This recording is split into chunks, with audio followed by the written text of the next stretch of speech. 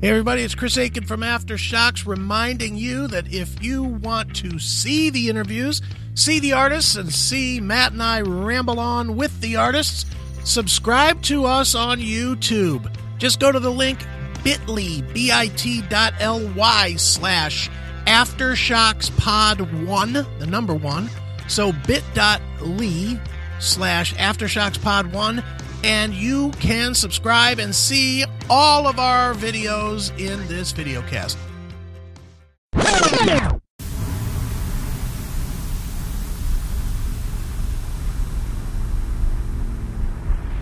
Prepare yourself to be blown away by the seismic sounds and scrutiny of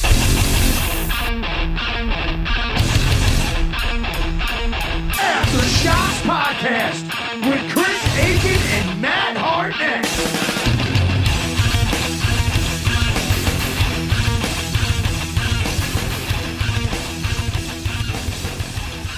Well, let's go ahead. Why don't we go ahead and we'll bring in our first guest tonight. And as I mentioned earlier, he's the bassist for Houston's melodic metal mavens, Galactic Cowboys. He's also a host of his own podcast that he's been doing for quite some time now, called Monty's Rockcast. Mr. Monty Colvin. What's up, Monty? How you doing? Thanks for coming on. Hey, thanks for having me. Awesome, man. Well, first thing, man, I got to ask everybody when I talk to them these days is, how are you doing with the pandemic? I hope you're well and your family's well. How are you doing getting through all this right now? I'm doing fine. I wish it would get over with, because I'm ready to get back to living, going to concerts, baseball games, and having some fun again. It's really sucked. It sucks, man. I don't know that that's exactly breaking news, Monty. Breaking news. No. The pandemic would end. Right. Awesome. Well, hey, man. So, I mean, while we have you, obviously, here, thanks for coming, man. And, Galactic Cowboys, I mean, it's been about 3 years ago, you guys released Long Way Back to the Moon back in 2017. And that was, 17 years before that since you had released a record. And I know, like, when you guys released the record, it wasn't like you guys had put together one and you were shopping a label. The label actually came to you guys and offered you a deal. So, I mean, what's going on, I guess, with the band right now? Is there any activity before the pandemic happened, or are you guys just kind of taking some time again off?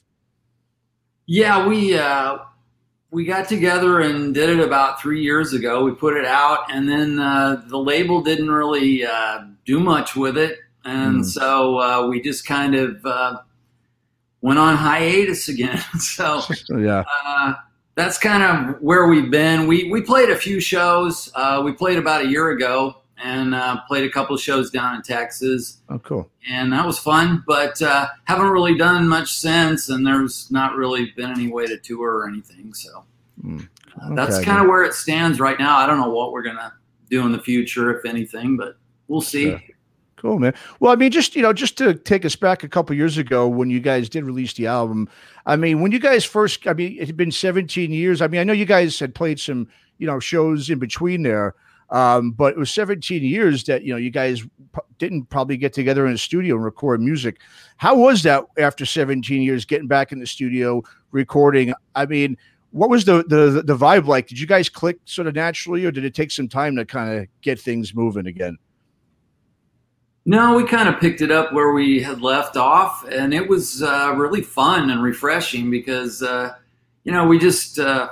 we'd been away from each other for a long time, and it was fun to get back together with those guys, and we just, had fun making music again. There wasn't a lot of pressure to, that we were going to have to do anything big with it. It was just, let's make an album, have fun, and, hope some people like it and enjoy it again. And so that was kind of the way it was. Okay, sure. Cool.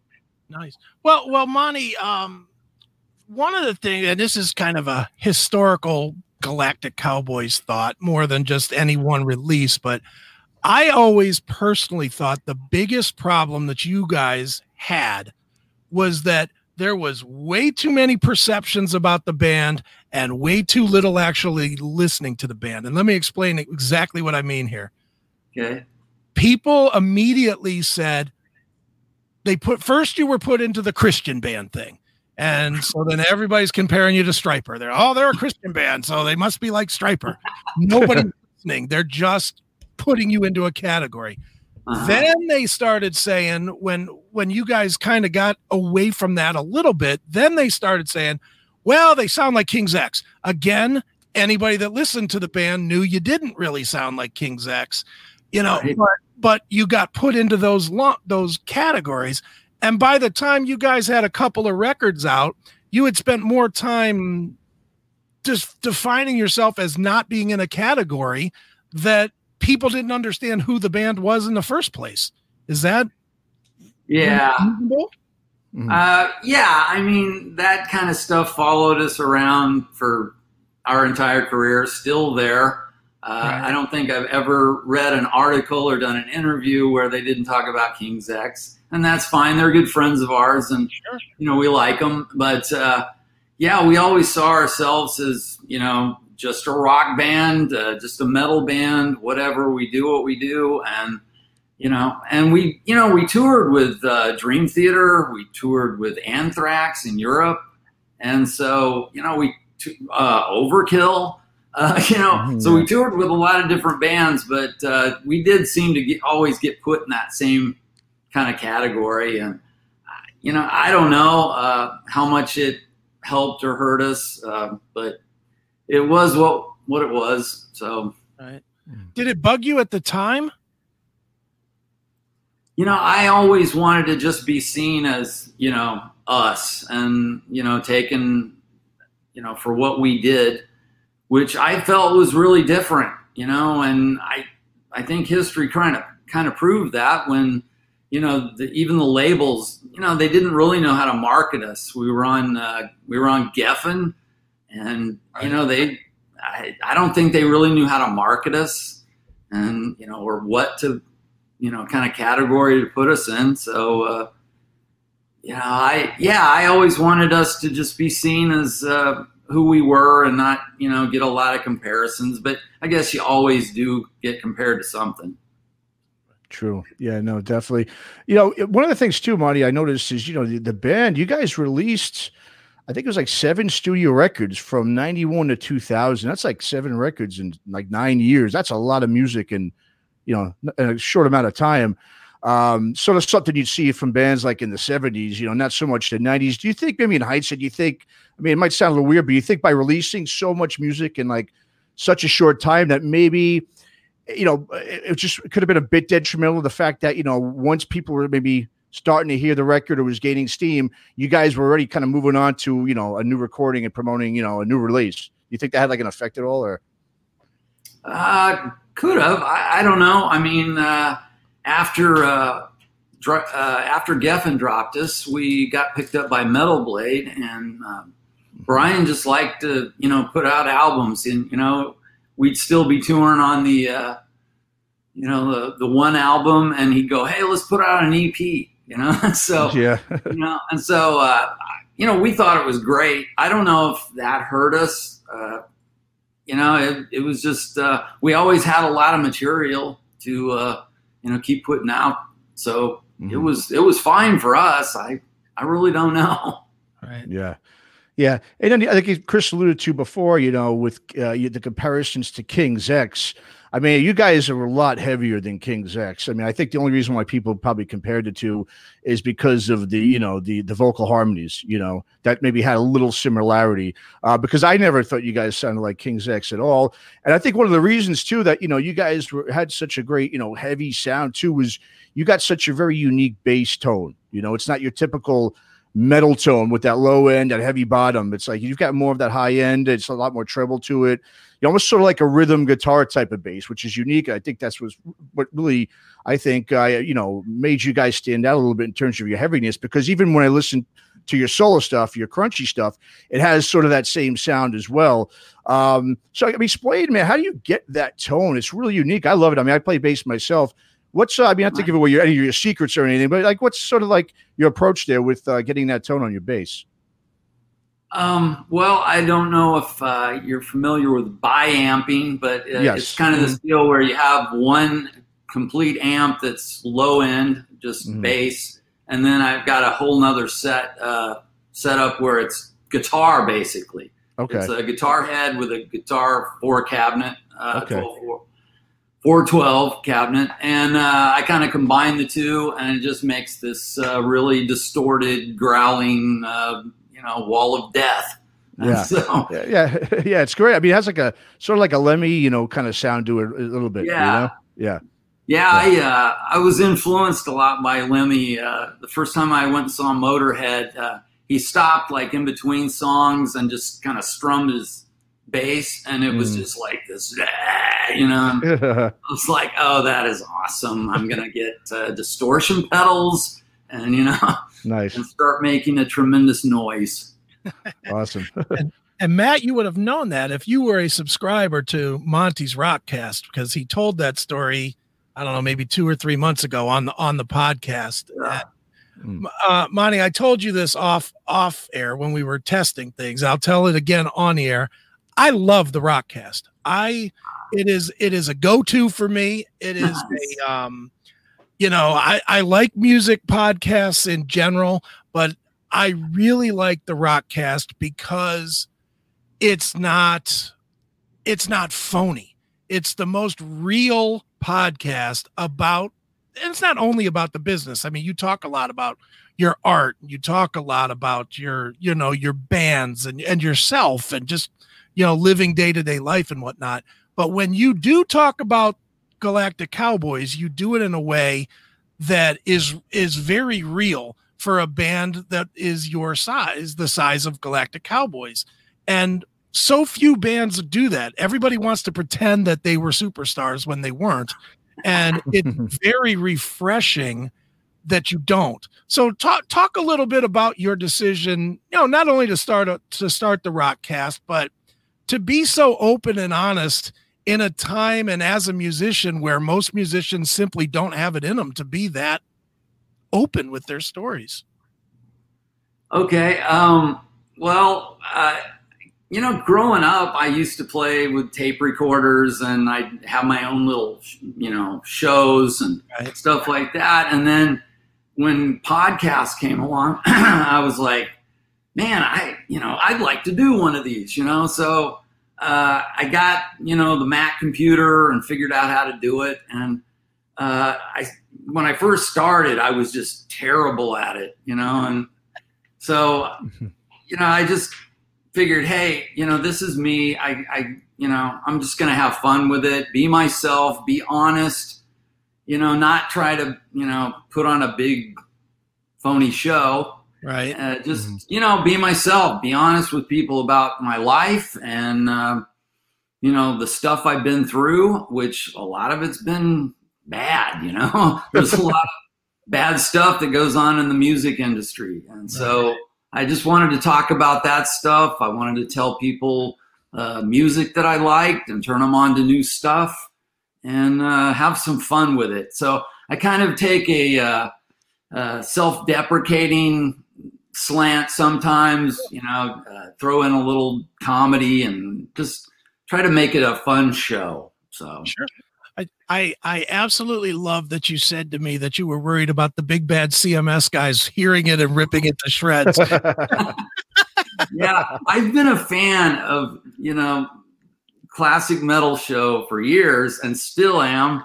I sit here and, listen to you guys when I paint and I listen to, this podcast. And so, I've been a big fan and I always wondered if they ever heard mine, would they, do one of those shows where they like, listen to this guy. That's too funny, man. Well, you mentioned your art, Monty, and I really, really think that is probably your number one calling these days. I mean, certainly you're an accomplished musician and you could probably, if you wanted to, jump right into another band if you wanted to do that. But you've got some really, really, I don't want to say talent because that's not the right word, but you've got a unique way of seeing and presenting art, whether it's,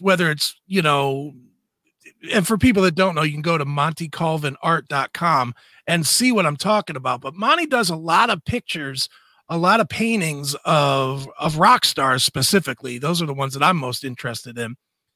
But they really seem to have perspective that is not the standard perspective. Your Dimebag one, as an example, is much more gritty and real than most of the angelic Dimebag stuff that you see painted today. And like, maybe it's me over reading into it, but like your James Hetfield portrait that you painted with the big head almost kind of represents Metallica as a whole today, with the bigger head than maybe they should have, you know. So obviously, if I'm wrong, tell me I'm wrong, but you know, talk a little bit about your art and what goes into that, because I think you're very accomplished at what you do. And I think more people need to actually see it. Oh, well, thanks. I appreciate it. Yeah, I mean, I went to college to study art, and I got a degree in art. And then I went, wow, what am I going to do? How am I going to make money? And I've spent, the last 35 years trying to figure that out. And, I did some of our album covers and things like that. And, I've done a lot of stuff for people over the years, but about a year or so ago, I did some murals for the School of Rock here in Kansas City. And it was such a blast to do these giant paintings. And I woke up one day and went, maybe I should do those at smaller scale and, sell them on a website. And so I've started doing rock stars, and they're such a perfect thing for the way I paint, which is with a lot of color and, and just that kind of thing. And, rock and roll and, music just lends itself to, being out there and, colorful. And so I love doing the rock stars. I also, do commissions for people if they want me to paint, their, pets or whatever, their family members. But, the thing I enjoy the most is the rock stars. And, that's been a blast. Sure. Talk a little bit, or tell the story if you don't mind. And I know I'm making you repeat yourself. Tell your Rick Nielsen story, because when I heard it on the podcast, that's a fascinating story. Yeah, well, I did this painting of Rick Nielsen, and I'll just pick different people that I admire or whatever, and do a painting of them. And so I finally got around to doing a Rick Nielsen, and I got it done and put it up on the website. And a friend of mine said, "Hey, you ought to put that on the on this Cheap Trick fan page." And he actually did it for me, and he threw it on there. And about an hour after I posted the painting on my website, I get a message from this guy that knows Rick Nielsen, and he's like, "Hey, is that the actual painting or a print?" And I said, "It's the real deal. It's, the actual original painting." And he's like, "Well, I showed it to Rick. He's a friend of mine, and he loved it." And I said, "Well, you want me to get it and you can pay me for it?" And Rick's like, "Yeah, I want that painting." And so next thing you know, the painting was sold, and yeah, there it is. Nice. And so I thanked the guy, and I said, "Could you do me one more favor? Could you ask Rick to take a picture of it with the painting?" And he's like, "You got it." And like a week later, I get this, picture of Rick holding the painting. And of course he held it upside down because, that's Rick. But it was still like, oh my God, I can't believe this, So yeah, it was, that was a real highlight. No, awesome. Well, speaking of experiences, Monty, another one I'd like you to maybe tell listeners here is, people might remember Galactic Cowboys as another band name called Sons of Thunder from the movie Airheads. I mean, it's been now a little over 25 years since that's been out now. So tell us a little bit about that experience. What was that? What did you get out of that? How cool was that? It was cool making it because we got to hang out on the set for like the whole day, and we hung out with Adam Sandler and the guy that was in Airheads or in Spinal Tap, Michael McKean. I think that's it. Yeah. Something like that. And, you know, so we met like these movie stars and hung out with them. And then they made us wear these ridiculous costumes. And, you know, we got up there and filmed it. And I was jumping around and spinning and doing all these rock moves, you know. And then when the movie finally came out, we went to the theater and, you know, our scene came on. And I think you see the back of my head for maybe 1 second. That's it. But the other guys got to be in the movie, and you know, I got my credit in the film. So.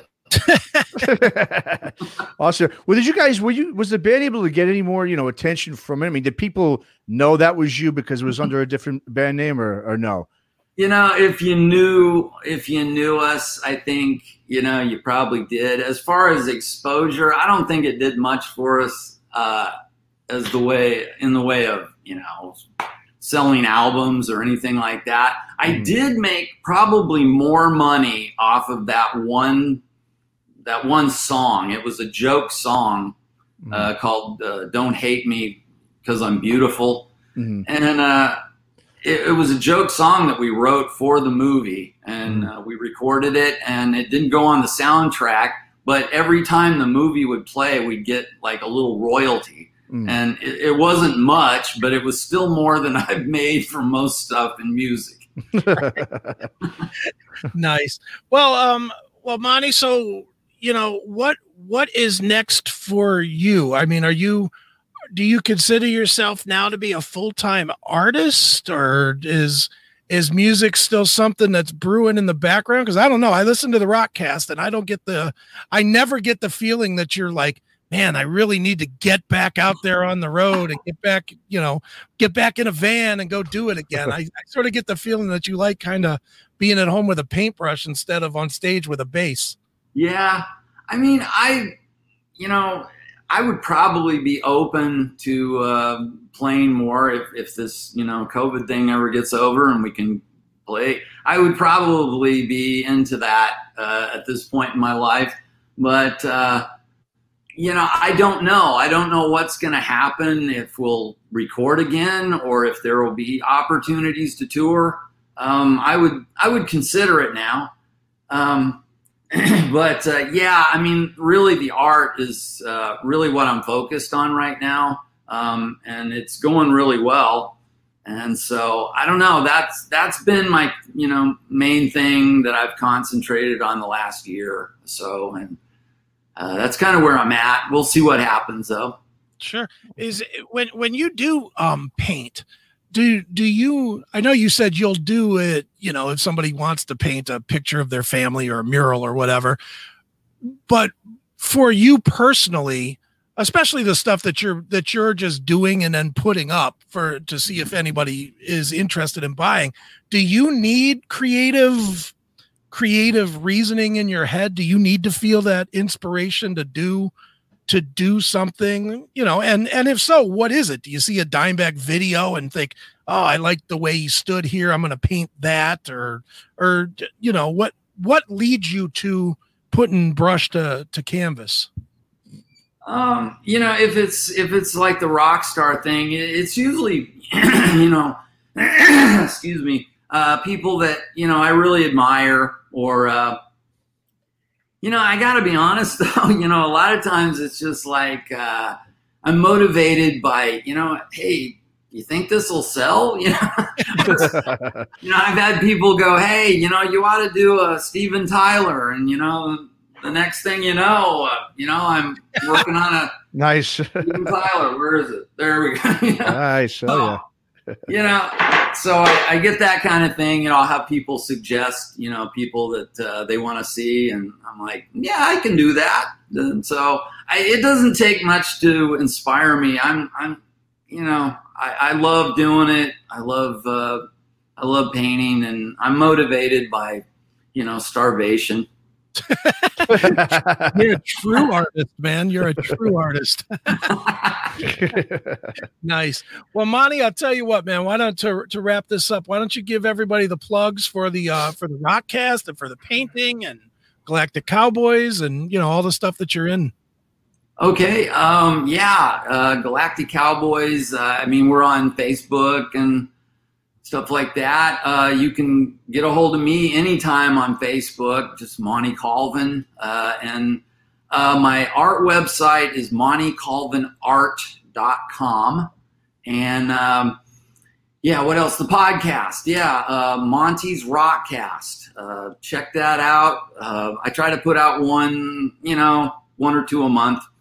And so check that out. But, if you want a commission or anything like that, just drop me an email, a message, and I talk to everyone. Yeah. So buy something, you cheap fucks. Jesus. Yeah. Help a poor, starving artist. That's right. He's been giving and giving and giving for 30 years. Give back $150 or whatever. Nice. All right, Monty. Well, this has been fun, man. Great seeing you. Great having you on, thanks, man. Monty. Good luck with it, man. Thanks for having me. This has been a blast. Big fan of you guys, and I really appreciate it. Awesome. All Thanks, right, brother. Monty. Thanks, bro. All right, take care. Thanks for listening to Aftershocks. For more episodes, go to our website at www.aftershockspodcast.com. Visit us on our Facebook, Instagram, and Twitter pages for more news and information on the podcast.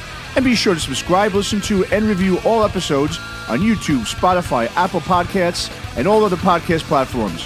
For your music listening pleasure, visit our website or go to www.shockwavesradio.com. For all comments and questions, please email us at info@aftershockspodcast.com.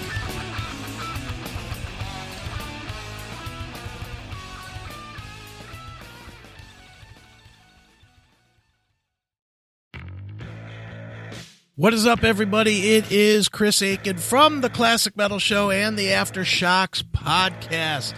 And I just wanted to remind you that if you are a podcast listener to the Classic Metal Show or Aftershocks or the Shockwave Skull Sessions, which you all should be, you can now get all three in one location. That's right, one location. It is on the CMS Podcast Network. That's right. Just go to anchor.fm/CMSPN, as in CMS Podcast Network. Just go there. Make sure you subscribe. No matter which platform you're using, there's links to all of them there, whether it's Apple or Pocket Casts or Breaker or CastBox or whatever.